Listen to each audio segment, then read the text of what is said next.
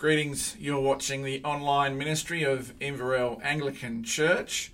This has been prepared for the 28th of November 2021. My name is Adam Draycott and welcome. Our sentence of scripture comes from Psalm 25. To you, O Lord, I lift up my soul. O my God, in you I trust. Let me not be put to shame. Let not my enemies exult over me. Let none that wait for you be put to shame. Father God, we thank you that we can gather as your people in this digital way. We ask for your blessing on this time of fellowship, that we would receive your word with gladness, that we would delight in our singing, our time of praise, and in our personal time of prayer. Thank you for the assurance that you hear our prayers. Encourage our hearts in this time together, Father. We ask it in Jesus' name. Amen.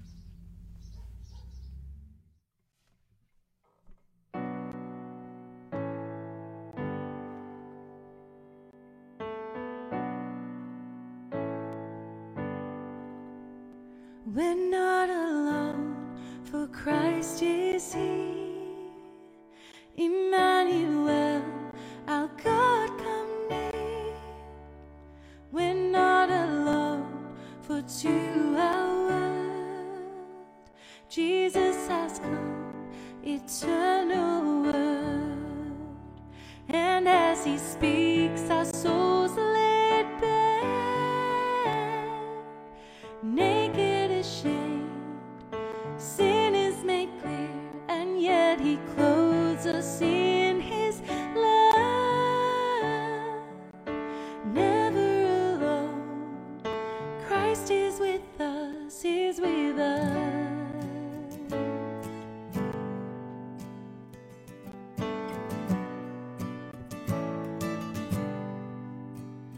The longest walk, earth's darkest day, the pressing crowd, his mounting pain, a heavy load of grief and shame, breathless that we should breathe again.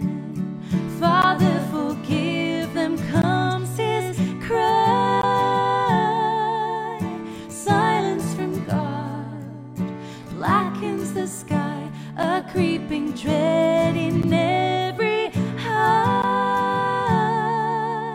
Lost in the world, now God departs, God departs.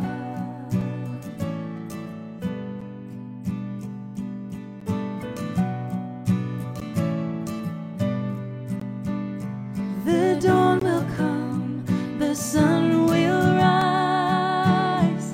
Out of the grave we'll see hope's light. Tomb open wide, stone rolled away. Morning has come, a brand new day. He isn't here, the angel said. He is alive, no longer dead. Our hearts are lifted, souls are raised high. Christ is with us, Christ is our life, he's our life.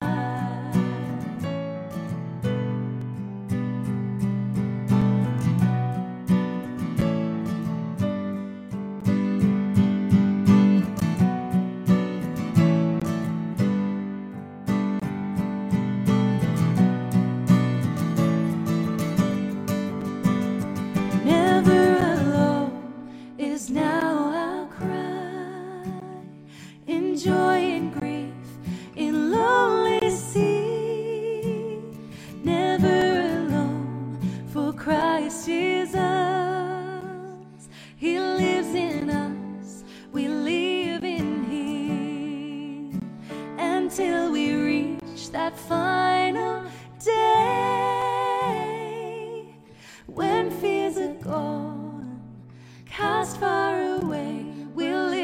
secure, trust in His love. Never alone, Christ is with us, He's with us.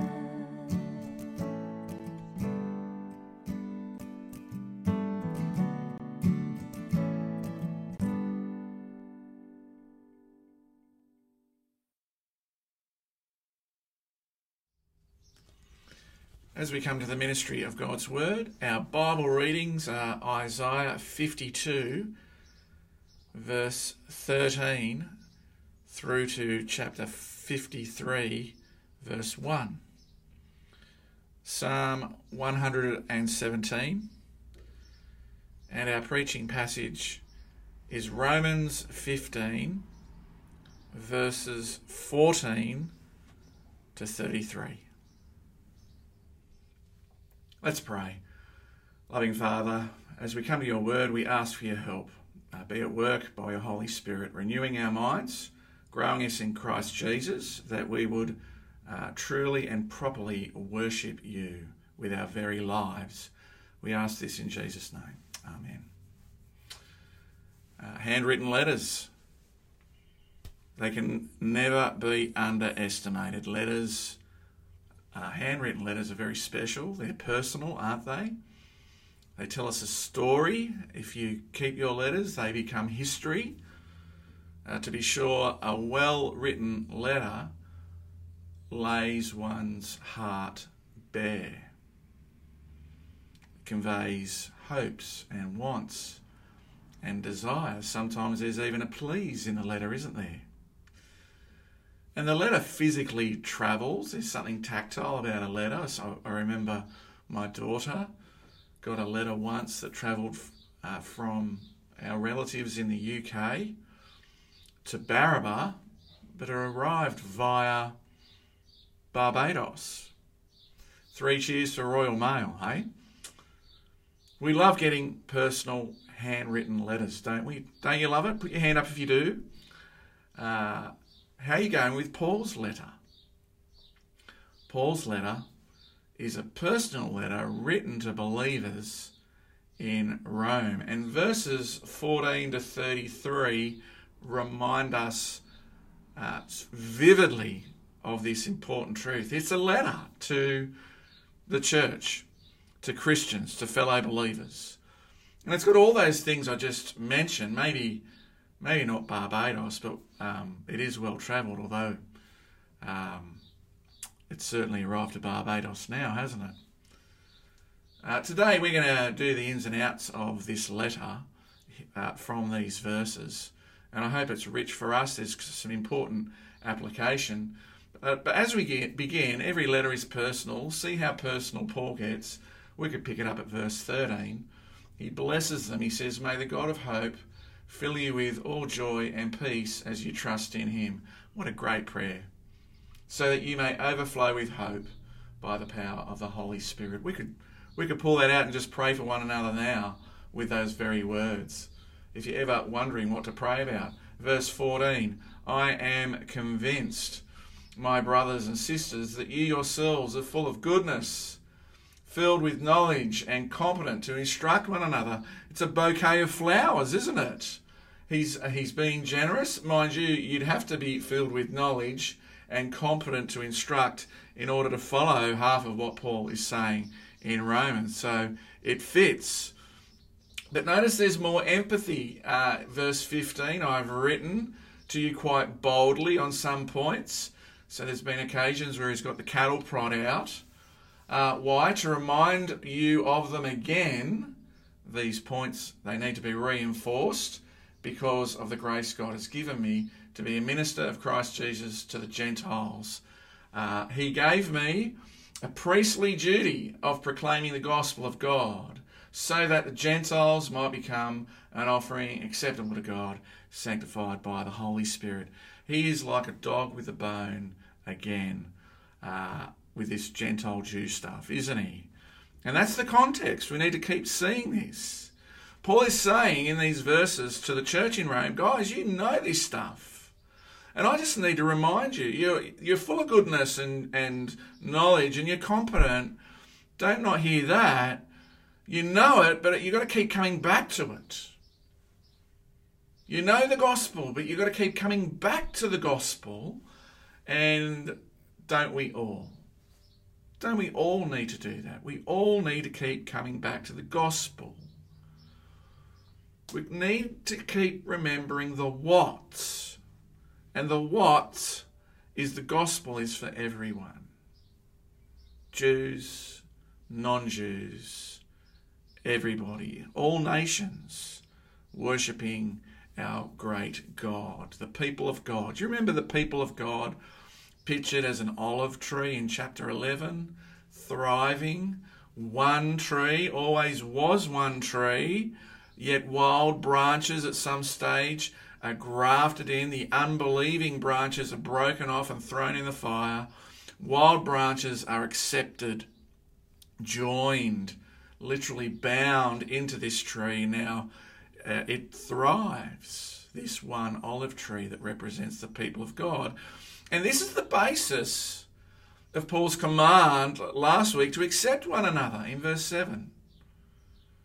To put aside past prejudices, you all belong to each other. You belong to Christ as the people of God.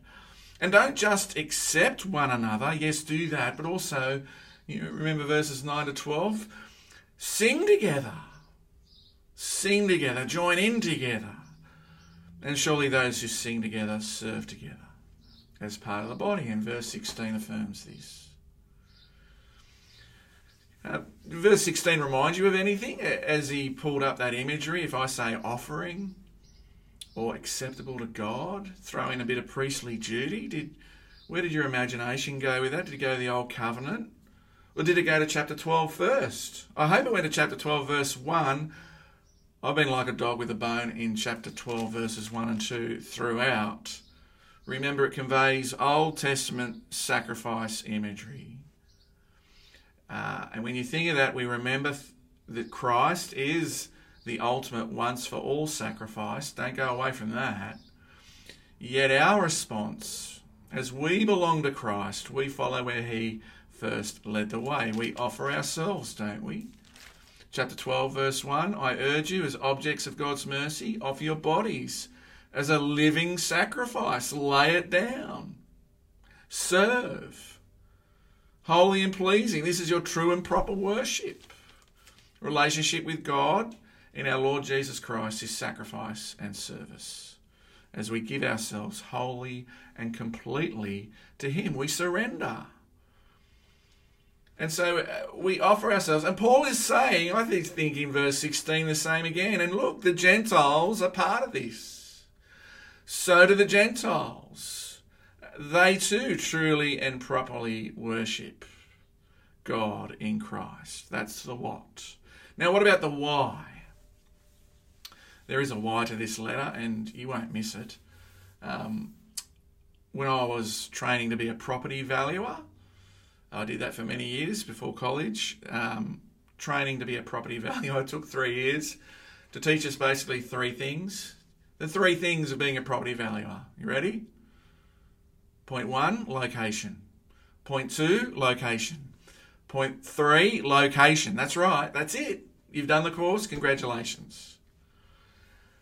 And likewise, there are three things that Paul puts before us regarding the why.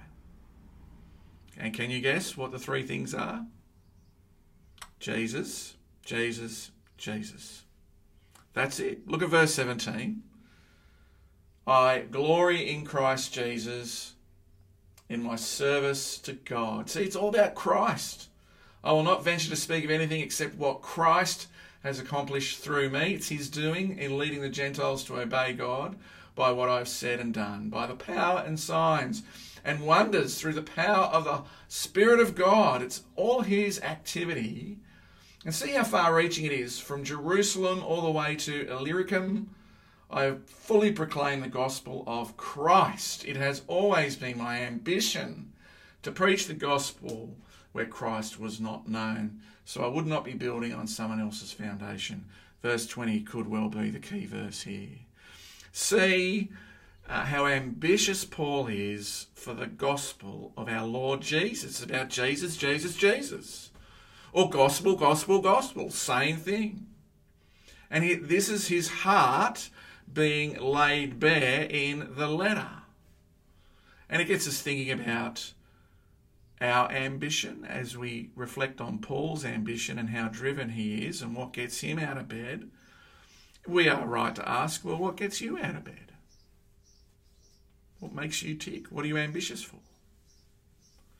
Where are your ambitions leading you? And what do your ambitions have to do with your belief as a Christian? Are you a Christian? You love the gospel? You treasure that? Well, how do your ambitions play into that? Now, if you're not sure, okay, you might not be an ambitious person, but we have loves, right? What are your loves? Your desires? They could be summed up in the 4T test. And I've done this before, 4 Ts. As you think about what your heart's desire is, how do you spend your time? That's the first T. Because that's going to be a giveaway. What you devote most of your time to will probably be that which you love the most. Treasure. What consumes your cash? Thoughts. What do you spend all your time thinking about? Talk. Or what comes out of your mouth? What do you spend all your time talking about? Time, treasure, thoughts, talk. What takes up all of these things? And as you think about those things, you are on your way to unlocking your heart's desires and seeing your ambition. Ambition for money will make you greedy. Ambition for pleasure will make you indulgent. Ambition for recognition will make you self-promoting and a pain in the neck, quite frankly. So what are you ambitious for? What is the why of your life? What gets you out of bed? For the Apostle Paul, all that matters is Jesus and the gospel. Is that what matters to you? Paul's letters are rich in theology and teaching and doctrine. Yes, see that. But when we understand this as a letter, we remember rightly, this book just exists really to serve that which he is most passionate about.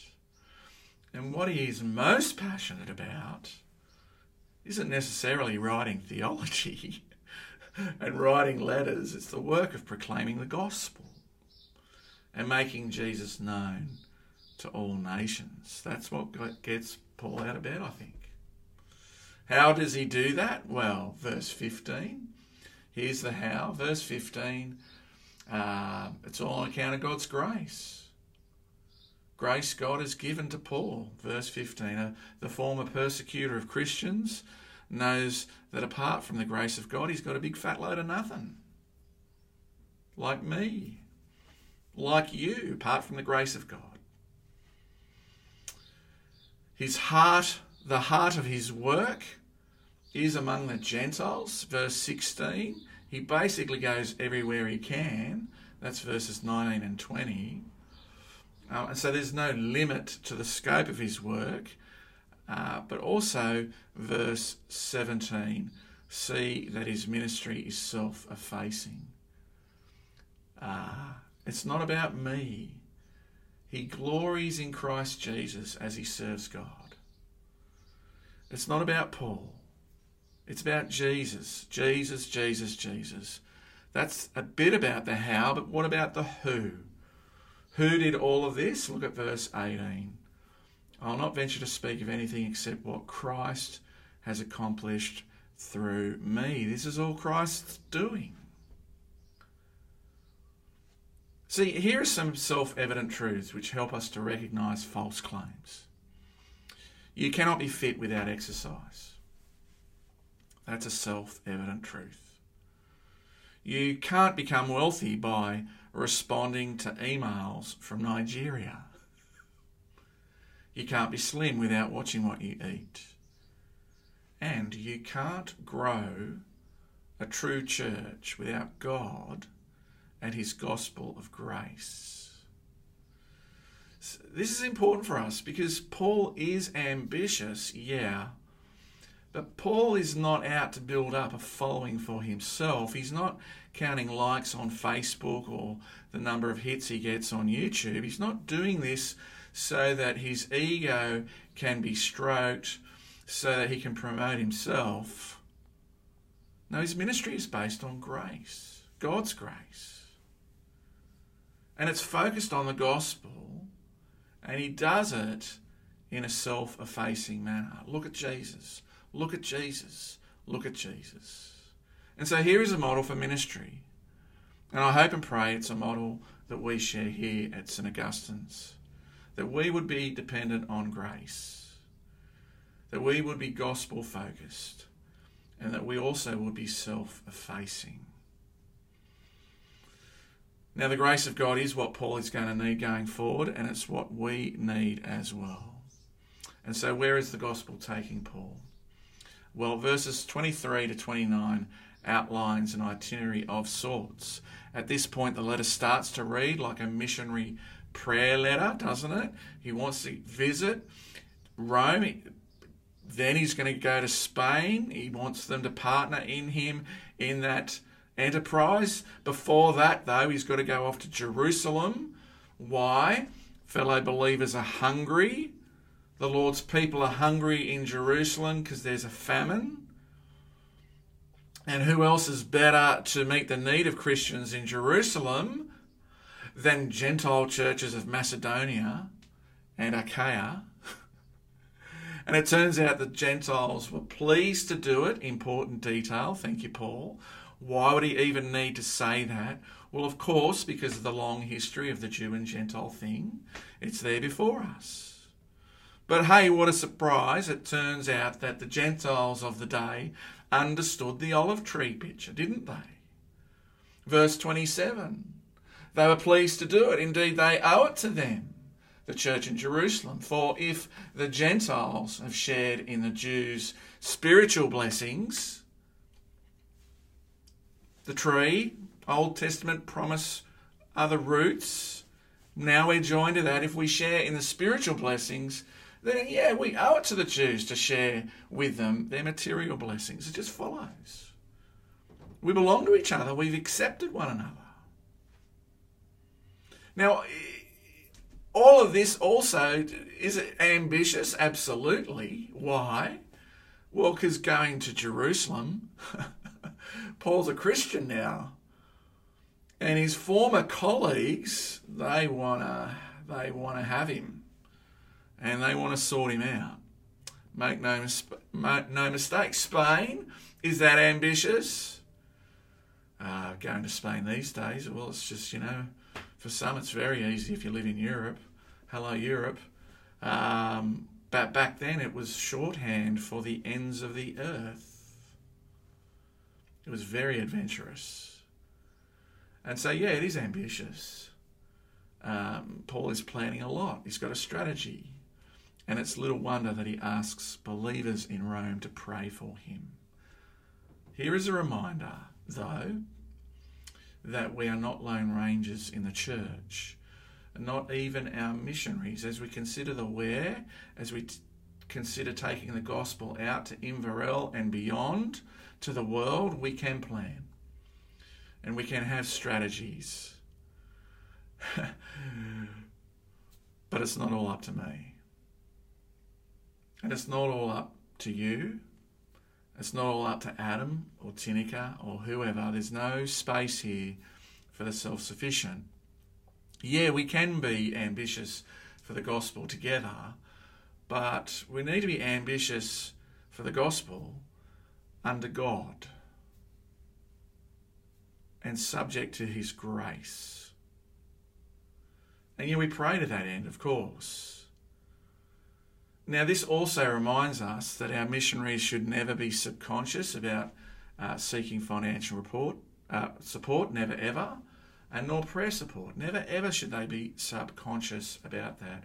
Which brings us to the next point, and that's the please. I mean, you read any letter, if you're like me, What are they asking me to do? You got to ask that, even personal letters. Paul asks people to pray. That's what he's asking them to do. To support him primarily through prayer. To come with him, partner with him on the journey, and to pray. And we'll unpack this request in a minute. But before I do, I want to ask you, do you ever? Do I ever what? When you communicate with believers, do you ask them to pray? Is it part of our natural habit? Even part of our culture? And I suspect it's not. Are you dependent on God? Are you dependent on God's grace and his gospel?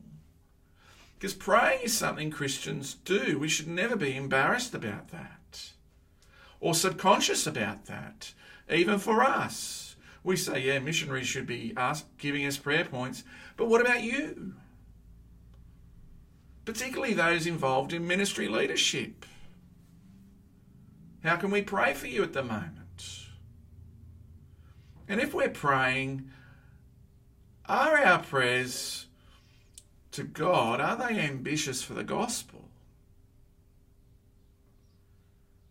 That we might grow in the gospel? Or that others might know the gospel? Do you pray that way?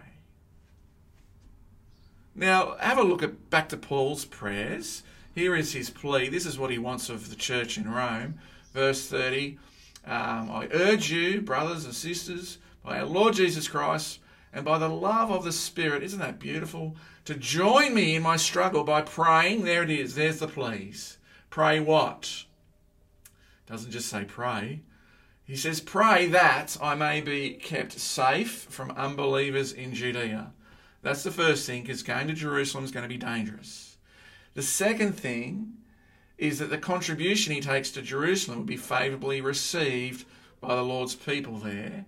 And the third thing is that he may come to them with joy by God's will and in your company be refreshed. Well, 3 prayer points. Were they answered? Were they answered? Well, you could read Acts chapters 21 right to the end. It's a cracking read. You should get on it and you'll get the answer. And was the collection accepted? It seems so. That gets a tick. Not much was made of that in Acts, by the way. Was Paul safe from the Jews? Well, on account of the Romans he was. So the answer is, well, yeah, but not the way you would expect. Did he get to Rome and enjoy refreshment and the comfort of their presence and all that lovely stuff? Well, he does get there, but it's via a couple of court appearances, a storm, a shipwreck, snake bites, chains, no ankle bracelet, but house arrest, if you get that idea. Does he get to Spain even? He gets to Rome, by the way. Does he get to Spain? Well, no one can be certain. Lesson. God hears our prayers. God also sits on his throne and does what he wants. And as God does what he wants, we are subject to his grace. He answers our prayers the way he wants to, and sometimes we're blind to that and we don't see that. Often he answers our prayers with a path that is not at all of our choosing, but God in his wisdom, that's what he does. It's his will. He answers prayer. He hears us, he answers, and often it's in ways that are completely beyond us. You'll be praying for something at the moment. You can have great confidence that God hears you. And in one way or another, God will answer like he did for Paul. It's just not going to be the way of your choosing necessarily. Because God is God and we are not. Remember, we are recipients of his grace. Undeserved kindness. And this is why praying together is good for us. This is the last thing we're going to finish with. So stay with me. Sometimes unanswered prayer can leave us disappointed and feeling abandoned and it brings on doubt and insecurity and fear. And this is why it's good for us, better for us, to be praying with others. Because praying with others confirms our trust and dependence on God. It is, by nature, encouraging, super encouraging. Praying with others reminds us of the what of the gospel, and that we are under God's grace. And so praying with others actually stops us from being selfish in our prayers, or even praying in a way that is just selfish ambition, really. Praying with others brings us back to the cross, I think. It brings us back to the gospel. It brings us back to the what of the gospel, the who of Jesus, and the how of God's grace. It reminds us of hope and joy and peace. And so together we trust in him so that we might overflow with hope by the power of the Holy Spirit. Amen.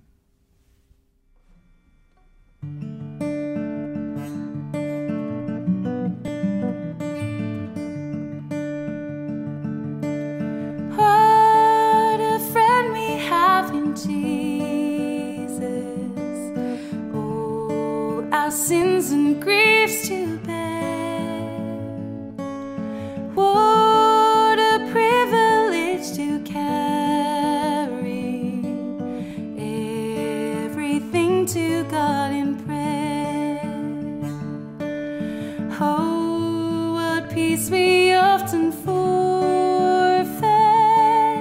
Oh, what needless pain we bear. Oh, because we do not carry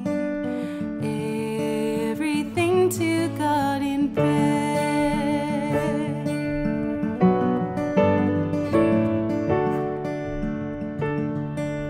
Have we trials and temptations?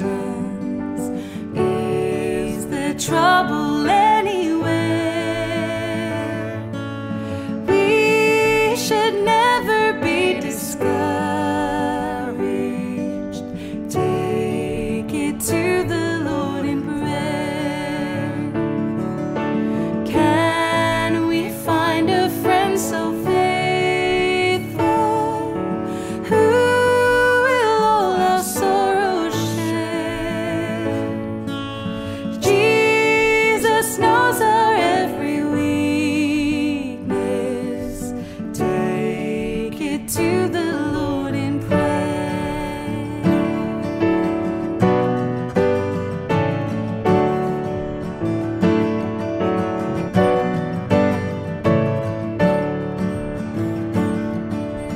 Are we weak and heavy laden, cumbered with the load of care? Precious Savior, still our refuge. Take it to the Lord in prayer. Do your friends despise, forsake you? Take it to the Lord in prayer. In his arms he'll take and shield you, and you will find a solace there.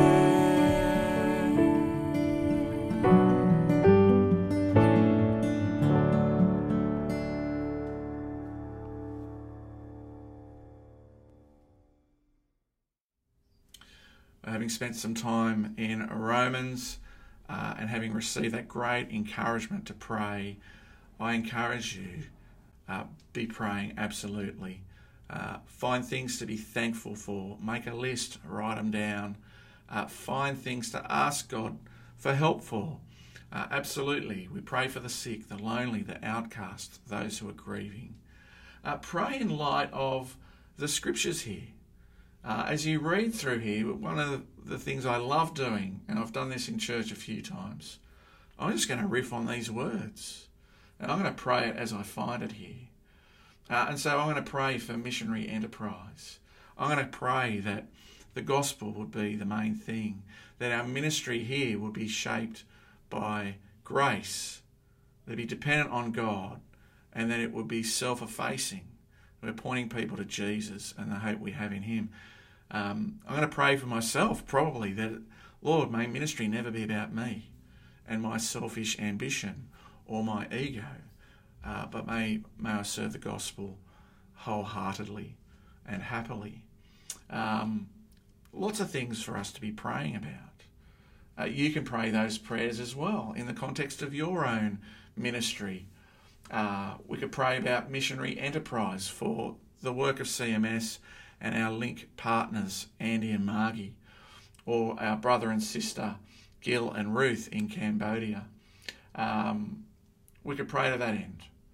And above all else, we could pray that the gospel goes out, that more and more people hear the good news of Jesus, that they repent, that their lives are changed, their minds are renewed, and that we all truly and properly worship God under Christ. Lots to be praying about. I commend it to you. God bless you.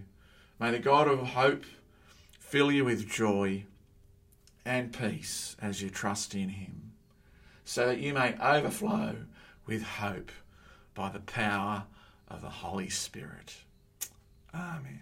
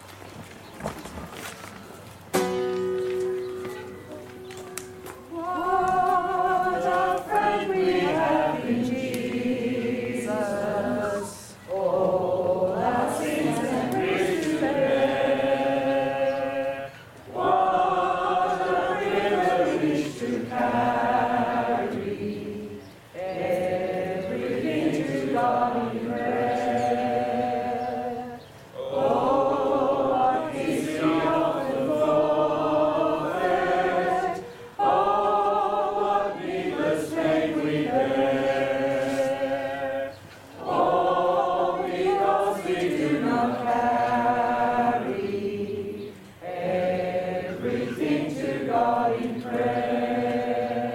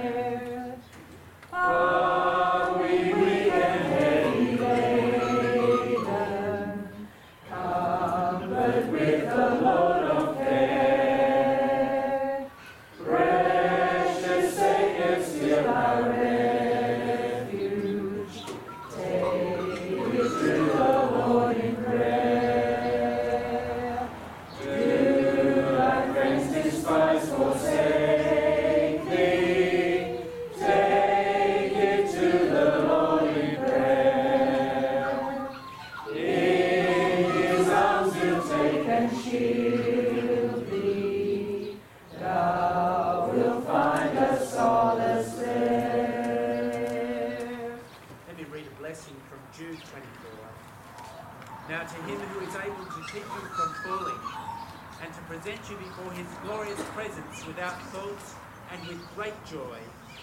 To the only God our Saviour be glory, majesty, power and authority through Jesus Christ our Lord, before all ages, now and forevermore. Amen. Part 2 on Sunday. See you then.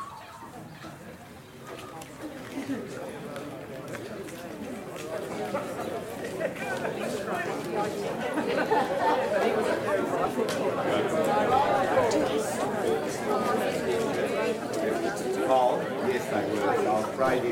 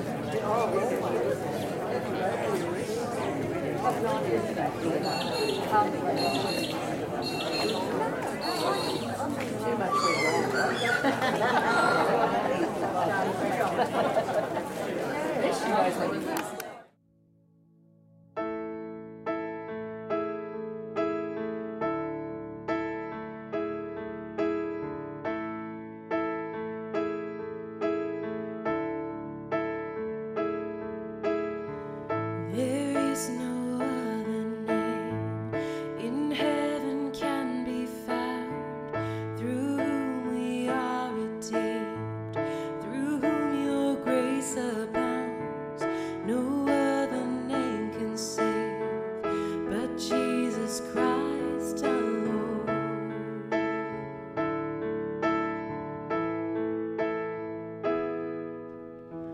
There is no other name in heaven can be found, through whom we are redeemed, through whom your grace abounds. No other name can save but Jesus Christ our Lord.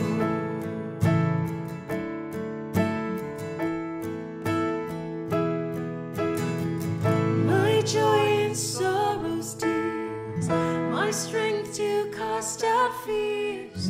No other name but Jesus, Jesus. My hope in darkest night, my broken soul's delight. No other name but Jesus, Jesus.